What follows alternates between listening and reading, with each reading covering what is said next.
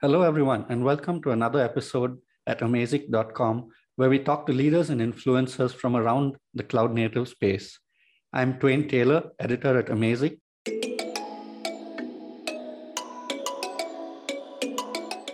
And we have with us today Keith Mokris, who is the VP of Product Marketing at Orca Security.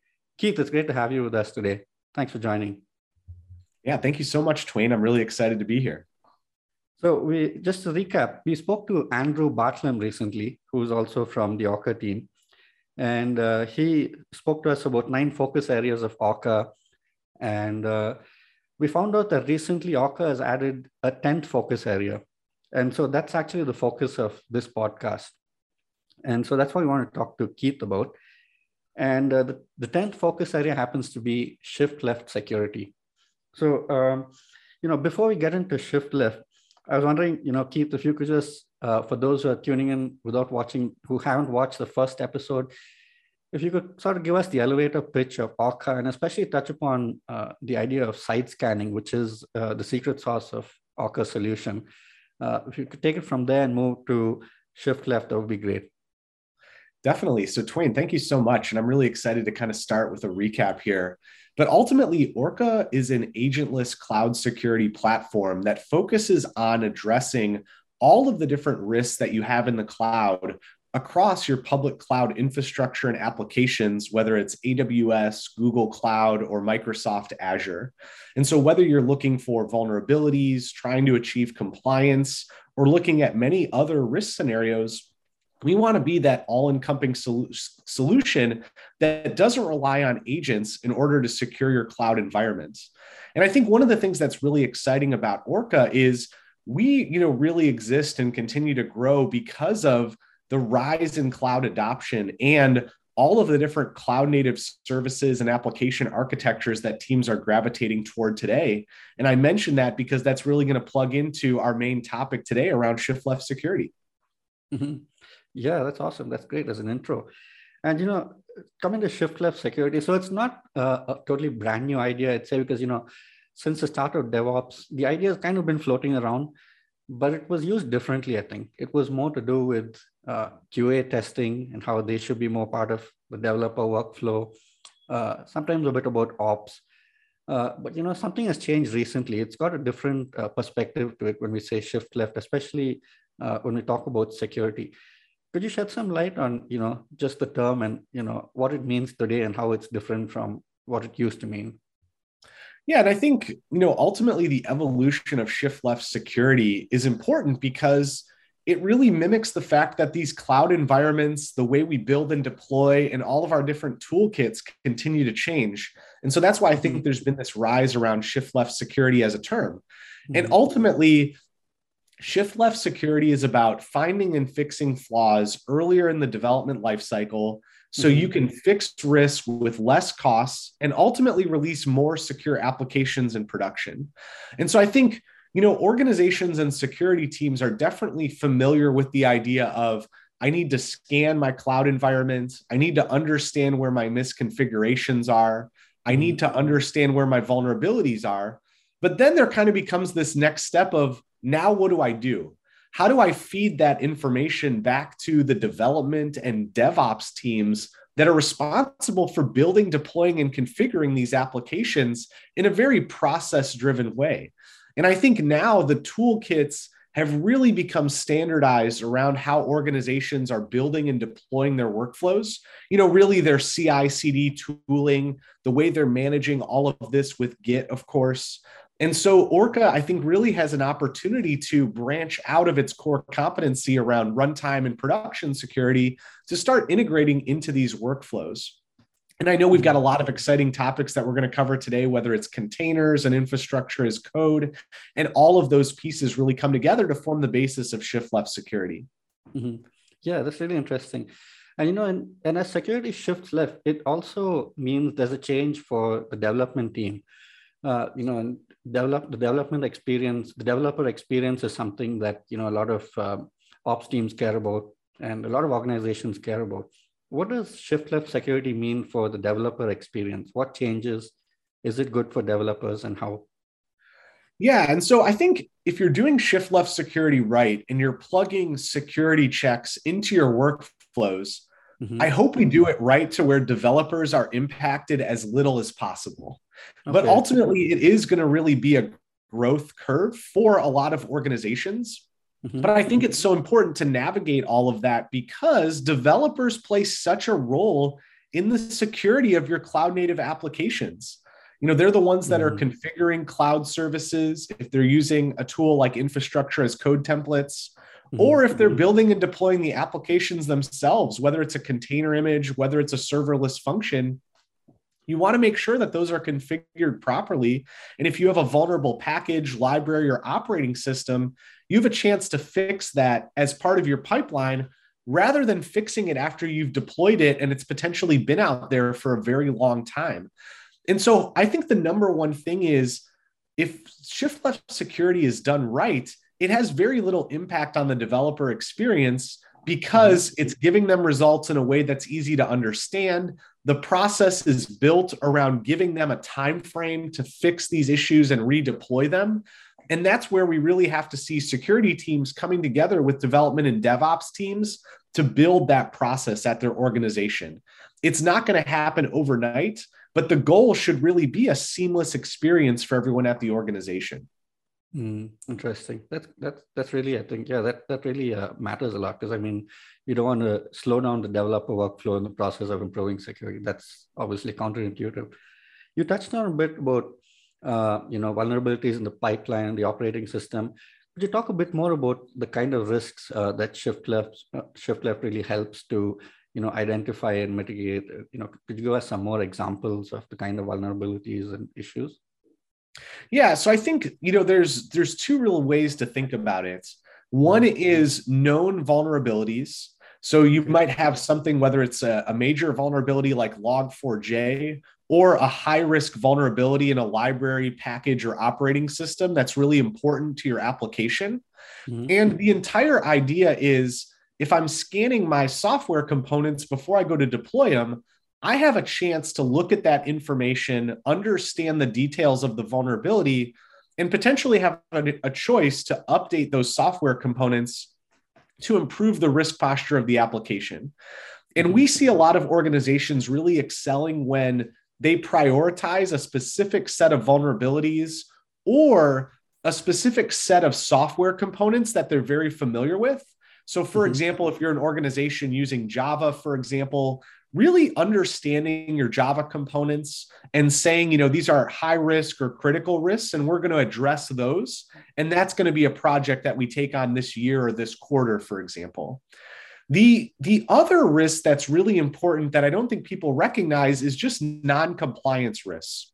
And here Mhm. we're not really talking about open source compliance, but we're talking about how I'm actually configuring my software components to run in the cloud.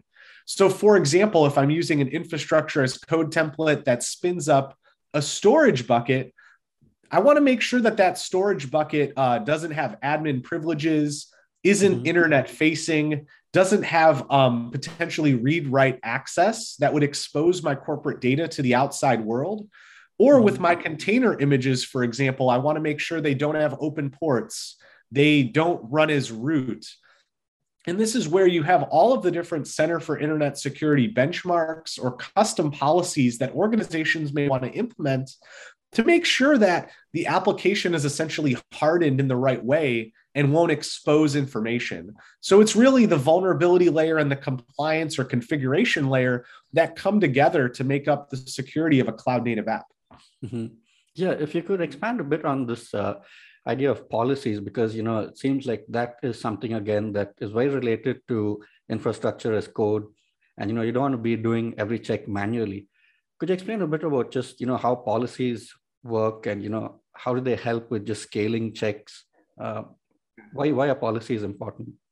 Yeah, I mean, one of my favorite things to do in kind of illustrating this concept of automation that you just described, where manual checks are incredibly difficult, is Mhm. if you go to GitHub and pull up a random infrastructure as code template or a container image, whether it's Docker Hub or some other repo, ask a bunch of security engineers, is this secure just by looking at it? And whether it's 10 lines of code or 100 lines of code, it's very difficult to understand all of the configurations just by looking at one of these code snippets. It's just not going to work. And because these components become essentially the templates for how your cloud platform is engineered and deployed, how your applications are going to be configured, you need to be using an automated scanning tool to ultimately do the scanning for you. And so here, when it comes to infrastructure as code specifically, so here we're talking about technologies like AWS CloudFormation templates, potentially Kubernetes YAMLs or HashiCorp Terraform templates, which are very popular. Developers essentially use these templates throughout the organization to essentially configure and provision their cloud services. And so if I have essentially an infrastructure as code template that I haven't scanned, it could have a lot of misconfigurations that are going to be multiplied when hundreds of developers go to use them in their deployments.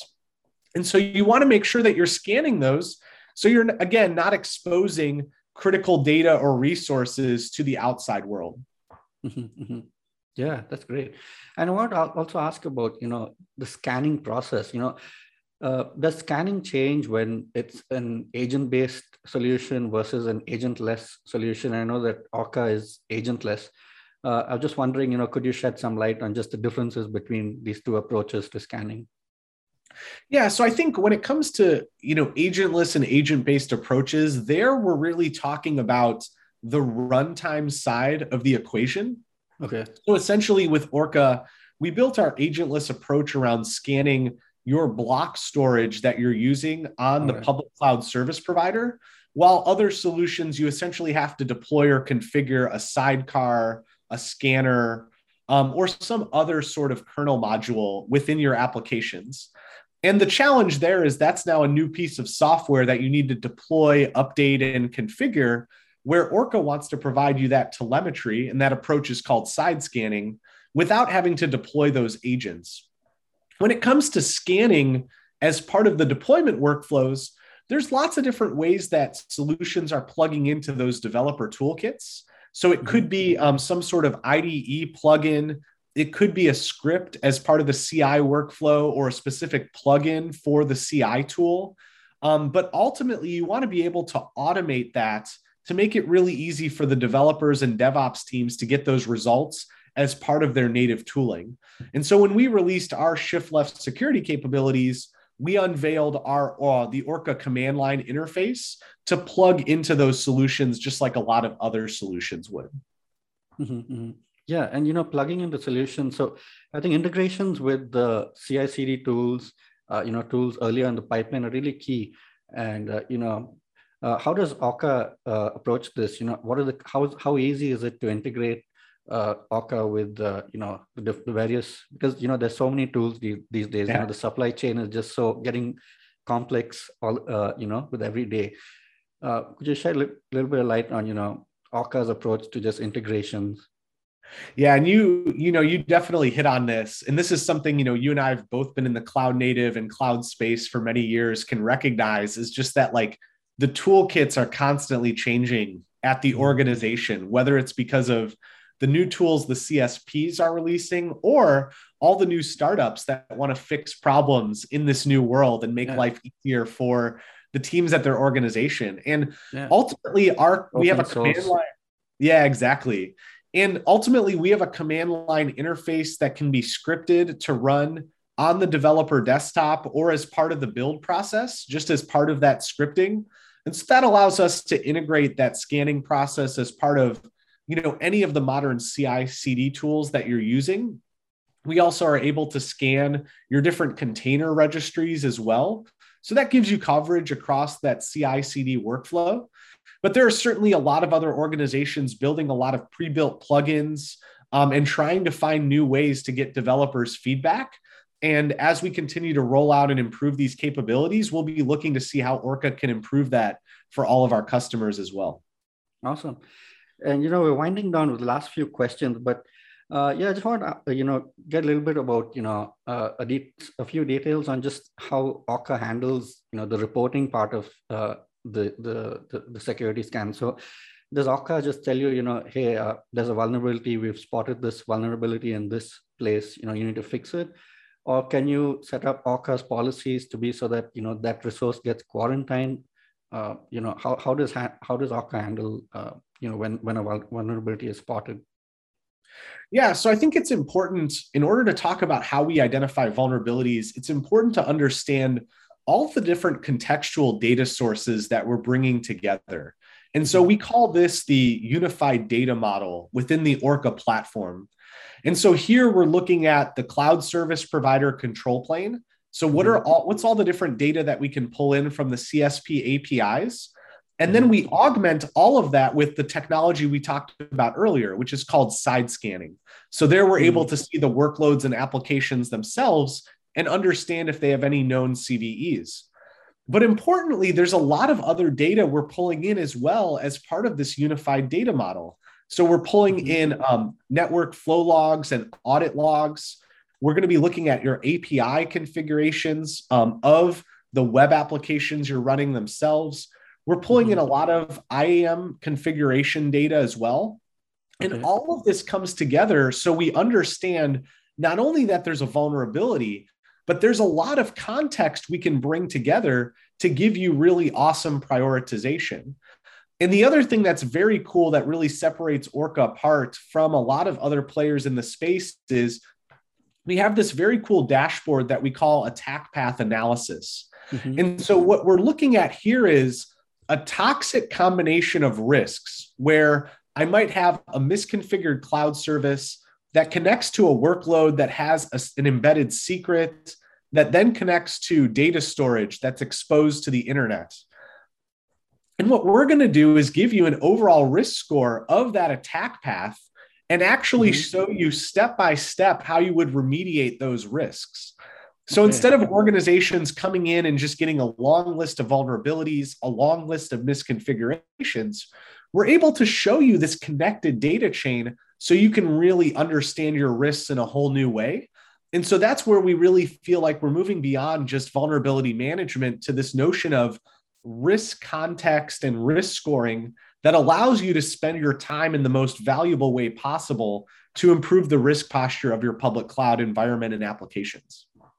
Okay. Yeah, I saw the dashboard. I think it's quite impressive. I like that, Orca's got a dedicated section just for this, in its product. And it's not like, we've got the same product. We just, you can do Shiftleft using the same product. But, I think it's just really well designed. And like you said, I didn't see that the step-by-step workflow. I'm really curious to see that.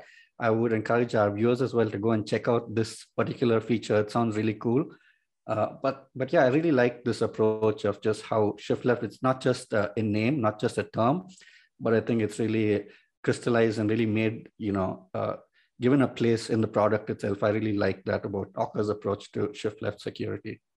Yeah, and I think it's, one of the things that really sets us apart that I think is really important is there have been a lot of vendors out in the space who have acquired amazing technologies and integrated them together in kind of a suite to give you all the pieces of the application lifecycle and runtime. And Orca really wants to step back and say, if we were going to build all of these pieces with intent from the ground up, what would they look like for not only a modern security team, but also a DevOps team and development leadership?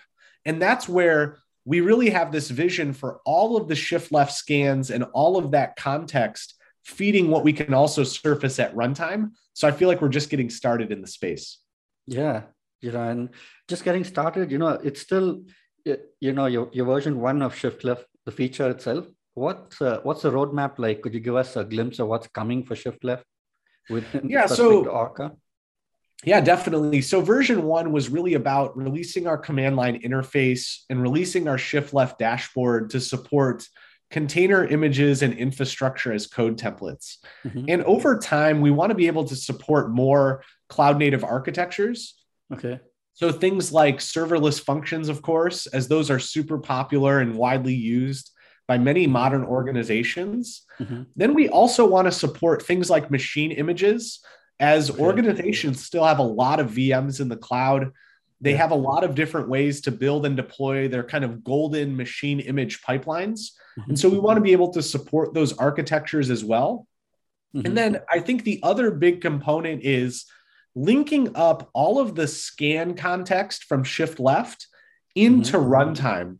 So eventually being able to look at your application at runtime and click on any application to see kind of the origin story about which developer configured that application, where are they located in the world, what was the scan context when it was built versus what it looks like when it's deployed, to really provide that delta between build and runtime. And so I think that's where we're going to be investing over the long run. Yeah, sounds really cool.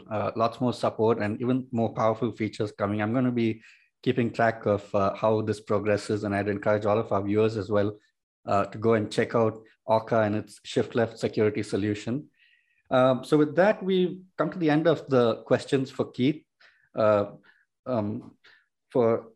this part. So the next part is just to get to know Keith a bit. We've got a couple of questions, some fun questions. So Keith, just a simple one. What helps you be productive? Do you have any productivity hack you could share with us?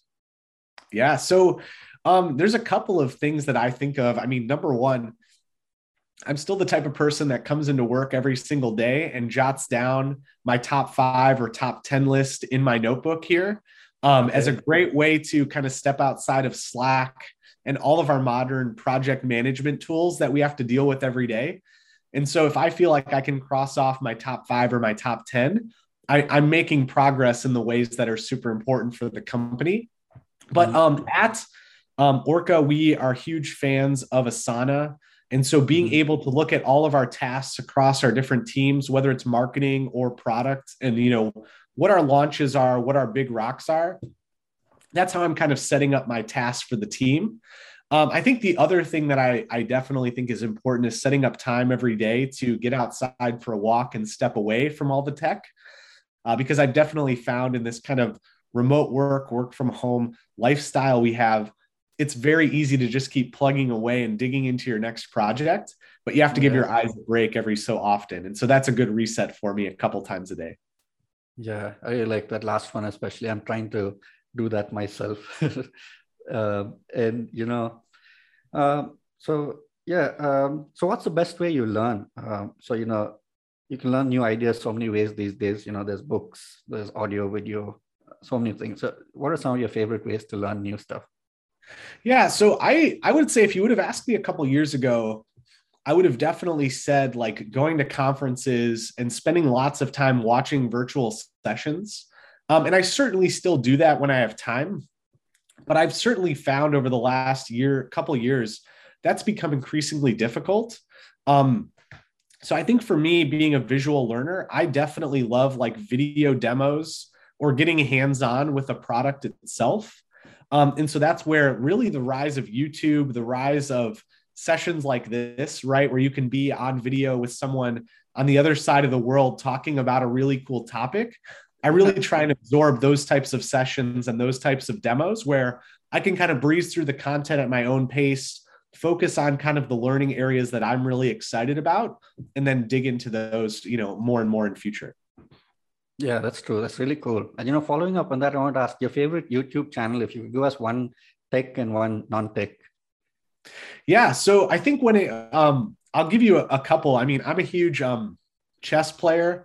And so there's a lot of different chess channels that I watch. And over the last couple of years, it's really been the rise of, modern kind of chess in a way, because everyone was at home during the pandemic and everyone was playing online. So I certainly love the Gotham Chess channel. He has a huge following. And I also love, there's a channel called Agad Mator who plays current games and famous games and gives a lot of insight into those. So those are two channels that I'm watching every couple of days, if not every day. And then when it comes to tech channels, I honestly am just looking to see what people are sharing on Twitter, where I have a lot of different people that I follow between security researchers, different companies throughout the CNCF, different open source contributors. And so I kind of rely on following all of them to see kind of what surfaces to the top, what are they sharing and commenting about a lot? And when I see that happening, I kind of pause and dig into it every week. Really cool. Wow. Chess, interesting game. Yeah. It takes a long time though to finish a game, but yeah, it's really cool that you play chess. Yeah, thanks. So yeah, the last thing you Googled, I don't know if you can remember this off the top of your head, but. Oh man, the last thing I Googled. Interesting. It was probably something around a recent vulnerability that like our security team is researching and trying to understand what they were working on. And so we had a conversation around some security research this morning. So that's probably the last thing I officially typed into Google. That's your morning cup of coffee. Nice search catching about up on vulnerability. So if not for your career in tech, what would you be? Oh man, I have no idea. Let's see. I mean, it would probably be something, this is something I reflect on a lot, but something around education. And so outside of tech, I had an original career in fundraising for a couple different nonprofits. And so potentially, evaluating that and seeing how I can take what I've learned in tech and potentially bring that into the educational sphere. Because that's something that gets me really excited, because when I look at my career and what I'm doing every day in tech, I don't feel like it's really a lot of things that I learned in school.